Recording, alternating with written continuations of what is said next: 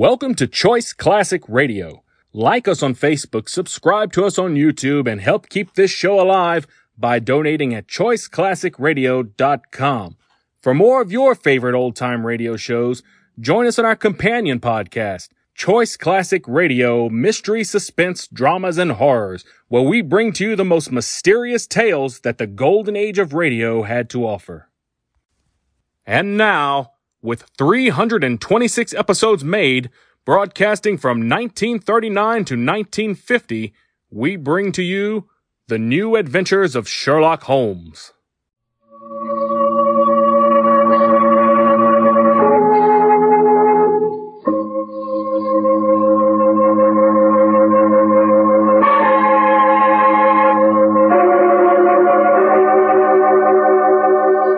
The makers of Clippercraft Clothes for Men and 924 leading retail stores from coast to coast present the world's most famous detective, Sherlock Holmes.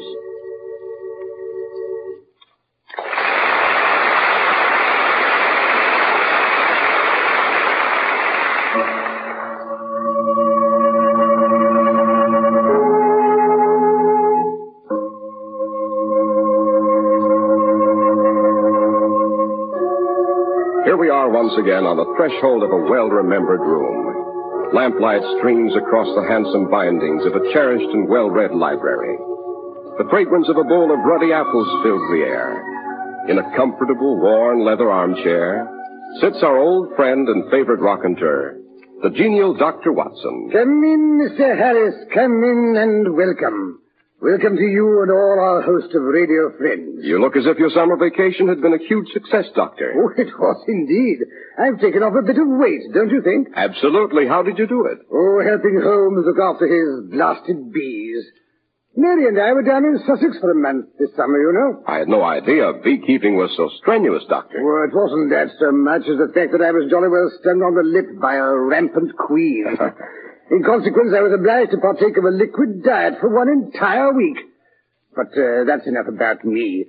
Suppose we get on to the person I'm sure our listeners are most anxious to hear about, the world's greatest consulting detective by his own admission, Mr. Sherlock Holmes. And which of his adventures are we to have this evening, Doctor? Well, suppose I relate the case of the dog who changed his mind. It concerns a fabulous bottle of ancestral brandy and an old woman whose murder benefited no one but a famous society of wine tasters. Sounds promising. But before we become further involved, don't you think this is a good time to mention the gentleman whose courtesy, not to say checkbooks, have made this winter series of broadcasts possible? A very sound idea, Dr. Watson. For our listeners should know all there is to know about Clippercraft clothes.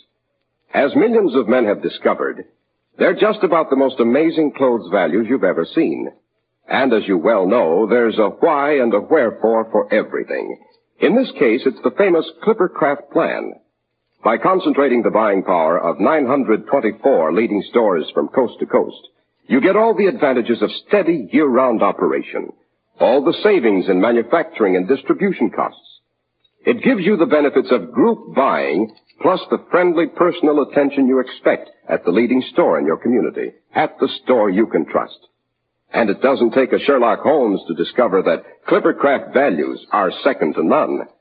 You can buy expensive-looking Clippercraft suits at only $35 and $40, with a few deluxe models at $43.75. You can buy Clippercraft topcoats and overcoats at only $30 to $40, and sport jackets at only $24. Believe me, this is your clue to clothes satisfaction this fall. Simply compare Clippercraft with clothes selling for many dollars more.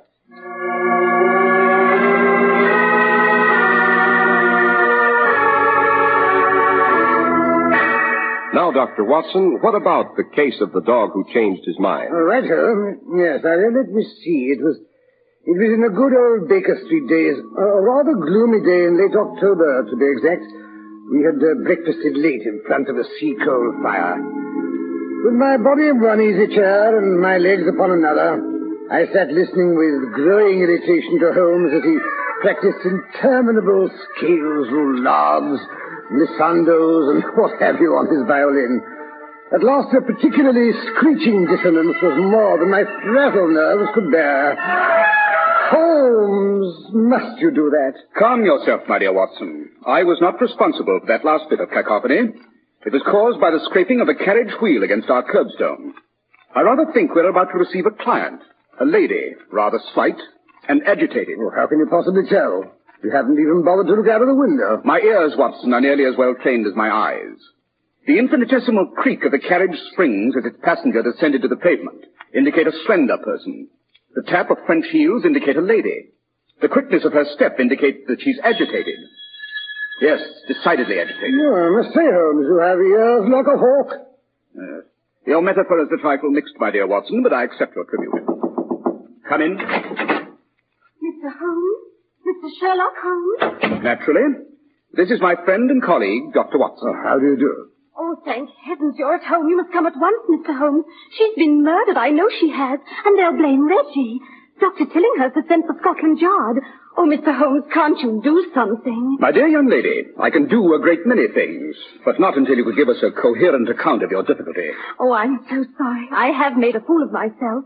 But the whole thing is so impossible. You see, she'd never commit suicide. Even at 89, she enjoyed life tremendously. And no one could have killed her because she was alone with the door bolted from the inside. Who is this remarkable old lady, and why should anyone want to kill her? She was Lady Blenkinsop. But who in the world would want to harm her? Oh, I'll admit she was eccentric and difficult at times. You know the French, Mr. Holmes. But it didn't frighten anyone. Not even Bobo. Bobo? Oh, Bobo is her pug dog. Terribly spoiled, but devoted and funny, too. Oh. It was always with her, sitting on her lap or sleeping at the foot of her bed. Poor little thing. That's where we found him this morning when we broke in the door. Just stood there barking at the noise we made and wagging his tail at Dr. Tillinghurst. Why did you break in the door? Because it was still locked when Potters, he's the butler, brought up Lady Blenkinsop's early tea. She always locked herself in at night. Didn't want anyone to catch sight of her without her curls, I suspect. But this morning was different, I gather. Oh, yes, Mr. Holmes. I made her tea and a bit of toast at 9:30.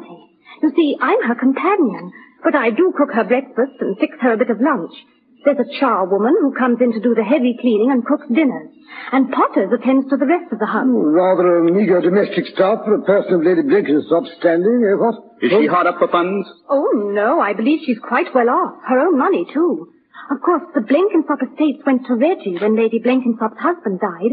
He inherited the title, too. Creating a certain amount of friction between the old lady and her nephew, no doubt. Oh, no, Dr. Watson. They were devoted to each other. Not that they didn't squabble now and then. Like last night, when Reggie stamped out of the house when she took her birthday brandy up to bed with her unopened, without offering him a drink. Well, surely he could drop round to his club if he wanted a nightcap. You don't understand. Lady Blenkinsop's birthday brandy is very special. We've always looked forward to it.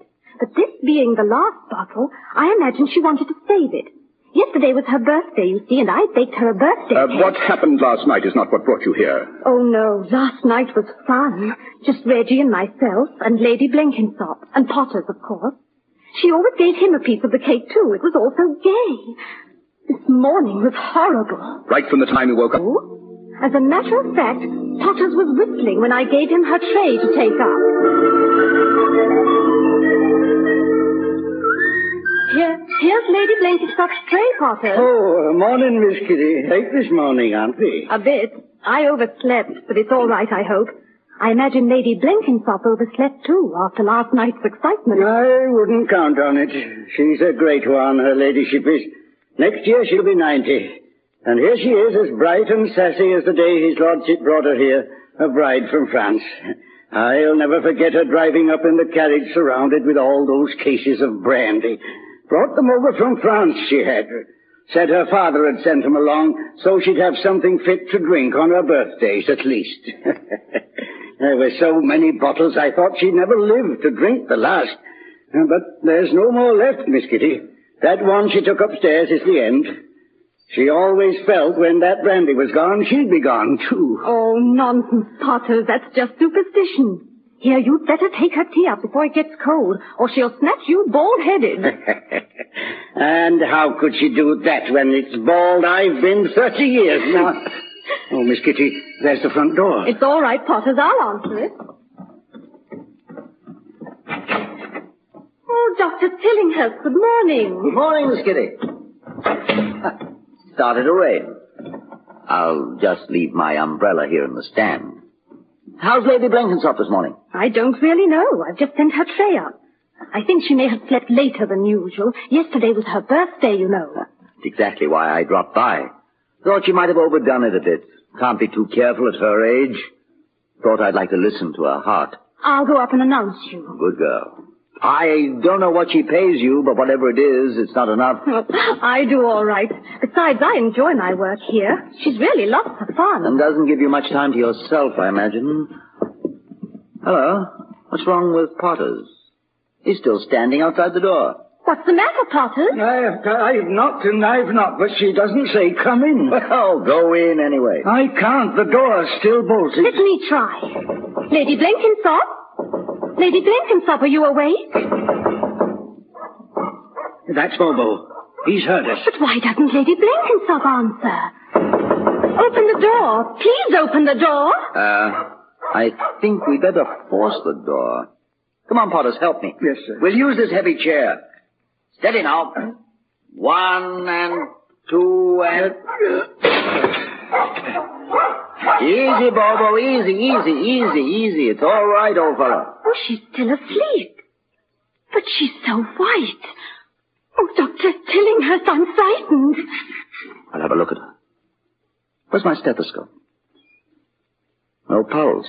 Pupils contracted. Miss Kitty, look there on the bed table. She did open the brandy bottle after all. Don't touch anything. Everything must be left exactly as it is. But Dr. Tillinghurst... Lady Blenkinsop is dead. Poisoned. Oh, no. Potters, go for the police. Yes, sir. Tell them Lady Blenkinsop has committed suicide. Tell them to inform Scotland Yard. But she wouldn't do that. I know she Miss wouldn't. Kitty, I want you to go to the nearest apothecary's. I shall want some things. We shall have to make some tests. Meantime, I'll try to fasten this door. No one is to be allowed in here. No one. Come on, Bobo. Come on. It's a good boy.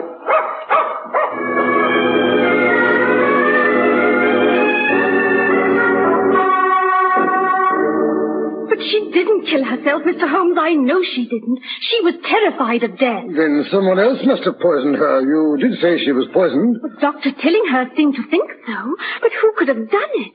No one could have got into the room. The door was barred on the inside. So were all the shutters, I noticed particularly. Could anyone have been hidden somewhere in the room before she went upstairs? Oh, no. I looked under the bed and the dressing table. She always made me do that when I brought her up to bed. She was terrified of the dark, you see. No, she was quite alone when she met her death. Maybe she took an overdose of something by accident. Maybe the brandy was poisoned. Maybe she had a secret sorrow. Watson, I abhor guessing games. I prefer facts. Get your overcoat while I summon a four-wheeler. It's vital we reach Lady Blenkinsop's house before Scotland Yard has had a chance to muck up the clues.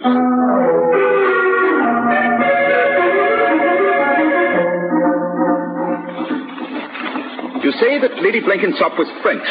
You don't happen to know her family name? Yes, Mr. Holmes. It was de Fezinac. Her father was a count. De Fezinac. No wonder her bridal brandy was rather special, eh, Watson? De Fezinac. Sounds vaguely familiar. Can't say I place it, however. The de Fezinacs are a branch, I might say, the main trunk of the great house of Armagnac. From which the name of the brandy is derived. By Jove, of course. Oh, I do remember Lady Blenkinsop going on about her family's vineyards. It seems it was customary for every daughter of the house to take with her, as part of her dowry, 6 cases of the brandy that was bottled the year of her birth. Lady Blenkinsop always boasted that hers was a particularly fine year. She opened a bottle every birthday. 6 cases. Let's see, that's 72 bottles. Lady Blenkinsop was 87. By Jove, that means she was 17 when she was married. All of which has no bearing on the case whatsoever. Never clutter up the mind with non-essentials, Watson. That's your weakness. Well, who's to decide what's essential in a case like this? I am. Tell me, Miss Kitty, who benefits by Lady Blenkinsop's death? Benefits?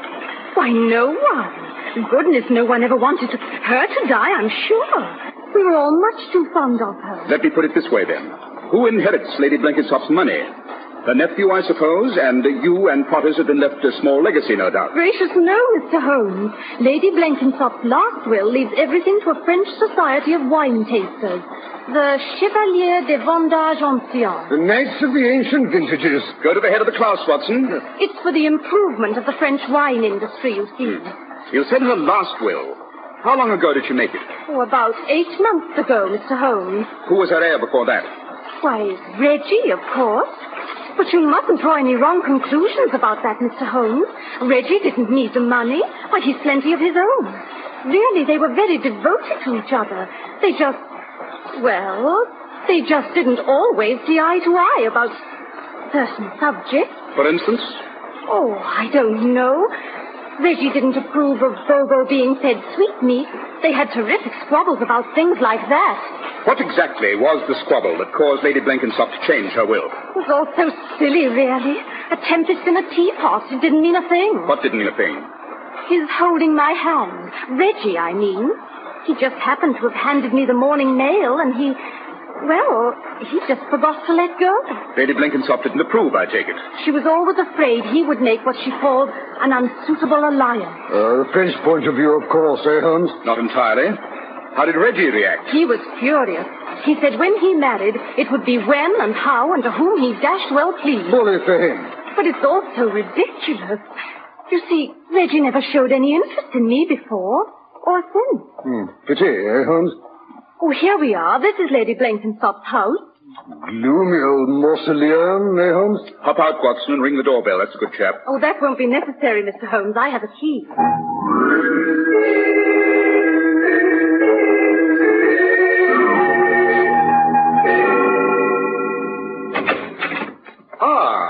I gather Scotland Yard is here before us. How can you tell, Mr. Holmes? Unless I'm very much mistaken, that's Inspector Lestrade's official umbrella still dripping on the vestibule floor. Perhaps we're not too late after all. Oh, Miss Kitty, I'm so glad you've come back. I just brought the gentleman from Scotland Yard. He's in the reception room. Well, if it isn't Inspector Lestrade, the watchdog of Scotland Yard. Holmes, what in blazes are you doing here? My usual occupation, investigating a crime. There's no crime this time, Holmes. Lady dies. Poisoned, they tell me. Absolutely alone she is. Doors and windows locked tight on the inside. Clear case of suicide. The Scotland Yard method. Reductio ad absurdum. And what's wrong with that? Whatever it is? Personally, I prefer to review the facts. Dr. Tillinghurst says, will you be kind enough to come upstairs, gentlemen? He's waiting outside her ladyship's door. We'll be right up. Thank you, Potters. Great Scott! What's that unearthly racket? It's Bobo, her ladyship's dog. Dr. Tillinghurst says he's been carrying on like that on her threshold ever since he took him out of the room and closed the door. Bobo, don't! Oh, stop him, somebody. She knows she's lying there dead, poor little creature. Can't you make him stop, Dr. Tillinghurst? He's always been so fond of you. Make him stop. He won't even let me near the door. Nice, Bobo. Be a good dog. There, you see. Oh, I'm sorry, Dr. Tillinghurst. This is Mr. Sherlock Holmes. Oh, how do you do, sir? How do you do? Suppose we allow Scotland Yard to handle the situation. Think I want to have my hand taken off by a vicious brute? No, thanks. But he's not vicious. At least he never was before. Very well. I'll take over. Mr. Sherlock Holmes to the rescue.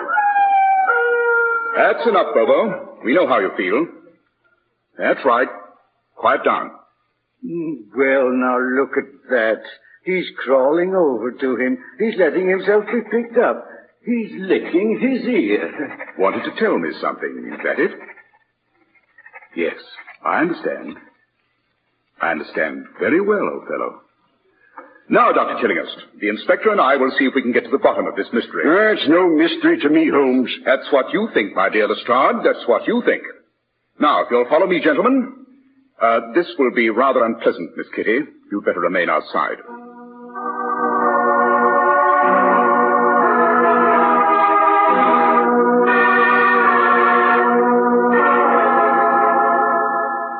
You see, Inspector Lestrade, the pupils are definitely contracted. Face pale, extremities cyanotic. Right you are, Dr. Tillinghurst. It's poison, all right.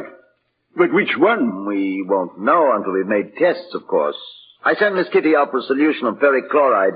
If it's opium or one of its derivatives, as I suspect, that should do the trick. Dr. Tillinghurst, Were you in the habit of prescribing opium or any of the other somniferous poisons for Lady Blenkinsop? Certainly not. I say, Holmes, look here. The brandy bottle has been tipped over. All the brandy's run out on the carpet. Oh, poor Lady Blenkinsop. She always said she'd die when the brandy was gone, and now it is, and so is she. Oh, that'll do, Potters. We've no time for idle superstition. Yes, sir. If you ask me, it's a plot. Whoever spilled the brandy knew it had been poisoned. Didn't want to leave any about to be tested. The brandy was not poisoned, Watson. Here, notice the wax that sealed the cork. That wax was melted over that cork when Lady Blenkinsop was a girl.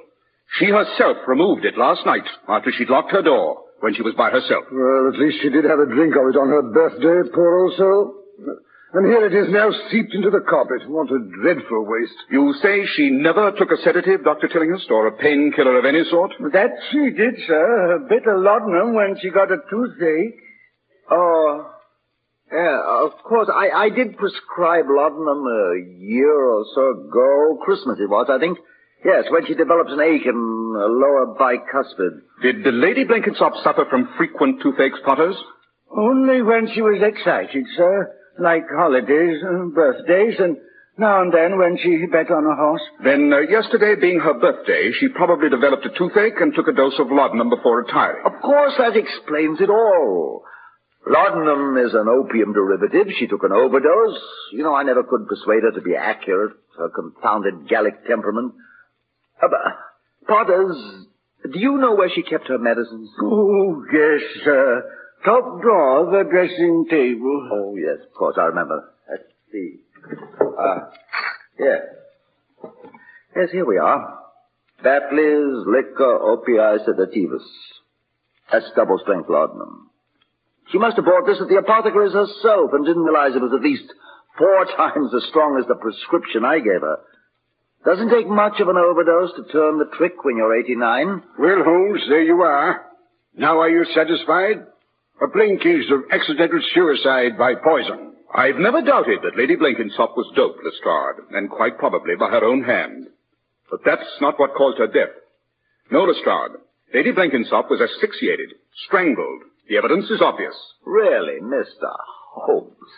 I'm astonished that a man of your reputation should be ignorant of the fact that the symptom of asphyxia and death by one of the somniferous poisons are almost identical. Yes, he's right, Holmes. Every doctor knows that. Besides, there's no sign of a struggle. If she'd been strangled, she'd have put up a fight. Not necessarily if she'd been doped first. Tell me, Potters, was Lady Blenkinsop in the habit of wearing her pearls to bed? I see what you're driving at, Holmes. The pearls did it. Got caught around her neck. And with all that laudanum in her, she never realized they were strangling her. Wrong again, Lestrade. She was strangled not accidentally by her pearls, but intentionally by someone who saw her helpless condition and held a pillow or perhaps the bedclothes over her mouth until she stopped breathing. In fact, I strongly suspect she came too long enough to put out a hand and upset that bottle of brandy. Oh, imagination, Mr. Holmes. Pure imagination. Really? Then how do you account for this lint up her nostrils? Well, I never noticed. You didn't notice, Lestrade, because you didn't look. If you perform an autopsy, I've no doubt you'll find more bits of lint in her lung. Lint from the very finest French linen. Lady Blenkinsop always bought her linens in France. Exactly. Oh, but this is preposterous. How did the chap get in to strangle her? Remember, the doors and windows were still bolted tight when Dr. Tillinghast and the others broke in this morning and found her dead. When the doctor said he found her dead. What's the difference? Why do you suppose he sent the rest of the household out of the house in such a hurry? Why? First, because he didn't want them to get a good look at her and realize she wasn't dead, only drugged. And second, and here comes the really diabolical part of the whole affair. Second, so he could come back quietly when the house was empty and finish her off. Ridiculous. Lot of lies. You can't prove a thing. No? Then why wasn't Bobo upset when you broke in this morning? Because he knew his mistress was still alive. No. Why did he later turn on you and offer to bite you? Because he'd seen you go back and kill his mistress. Of course, if you're going to put a dumb beast in the witness box. And why is the brandy splashed on your shoe? That's not brandy, it's mud. I've been walking in the rain. Analysis will show what it is, Dr. Tillinghast. Well, suppose it is brandy. I sometimes stop into a pub on a bad day for a brandy and soda. I may have spilled some on my boots. That's right, Holmes. What can we prove? Now, let's be sensible. What reason, what possible motive could I have for killing off one of my best patients? That's a fact, Holmes. No motive. No possible motive whatsoever. Would you consider a fabulous rope of pearls worth, say, 8,000 or 10,000 pounds? Would you consider that sufficient motive, my dear Lestrade? But Lady Blenkinsop's pearls are still obviously on the body. Those are not the Blenkinsop pearls, Lestrade. Eh? What? Oh, I'll admit they're very clever imitations.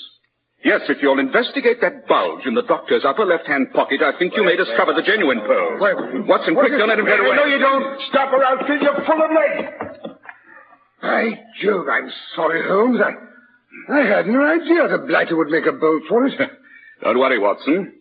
I fancy Lestrade is still capable of handling the more rough-and-tumble side of apprehending criminals. Oh, Mr. Holmes, what happened? I just saw Inspector Lestrade escorting Dr. Tillinghurst out of the front door in handcuffs. What does it mean? My dear Miss Kitty, it means that the criminal has yet to be born who can put anything over on Mr. Sherlock Holmes.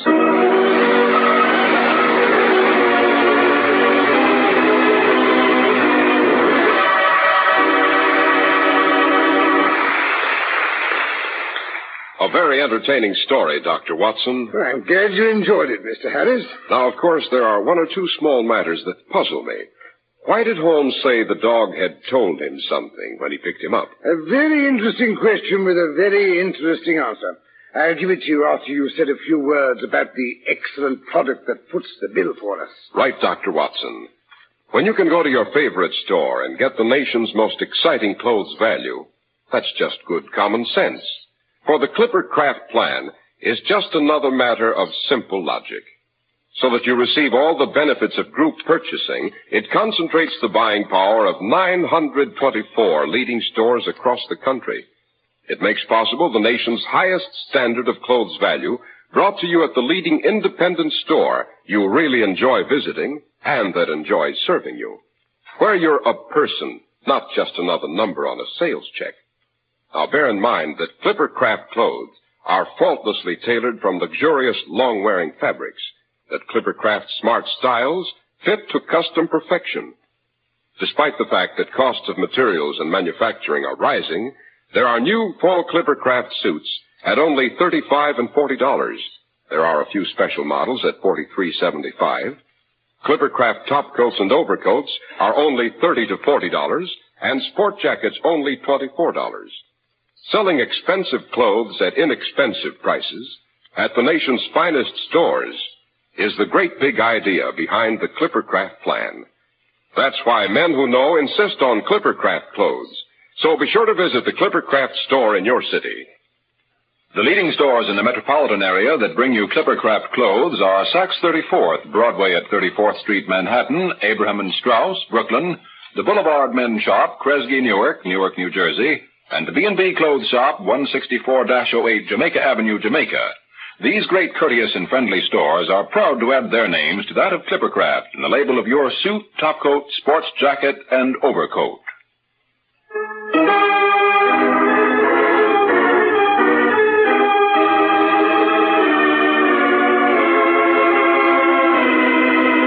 And now for your question about Bobo, Mr. Harris. When Holmes picked up the dog, he was struck by the fact that his paws were wet with something that smelled suspiciously like brandy. Later, when he entered the death chamber and saw the overturned bottle, he knew exactly what must have happened. I wonder if I'd have been that smart. One more thing, Dr. Watson. Yes, Mr. Harris? What story are you going to give us next week? Next week, I think it'll be the case of the missing heiress. Or how a very charming and very hot-headed Canadian girl disappeared from her carriage in full regalia on her way to be presented at court.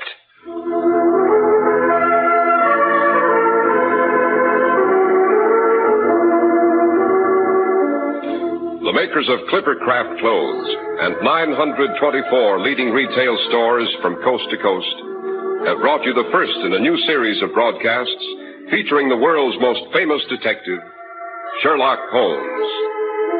Sherlock Holmes is produced and directed by Basil Lochran. Our stories are written by Edith Meiser, with special music by Albert Berman. Holmes is played by John Stanley, Dr. Watson by Alfred Shirley. If you don't know your Clipper Craft dealer, write Clipper Craft, 200 Fifth Avenue, New York City. Be sure to listen again next week to Sherlock Holmes in The Case of the Missing Heiress. If you wish to attend the Sherlock Holmes broadcasts in New York, see your local Clipper Craft dealer, and he'll tell you how to obtain tickets.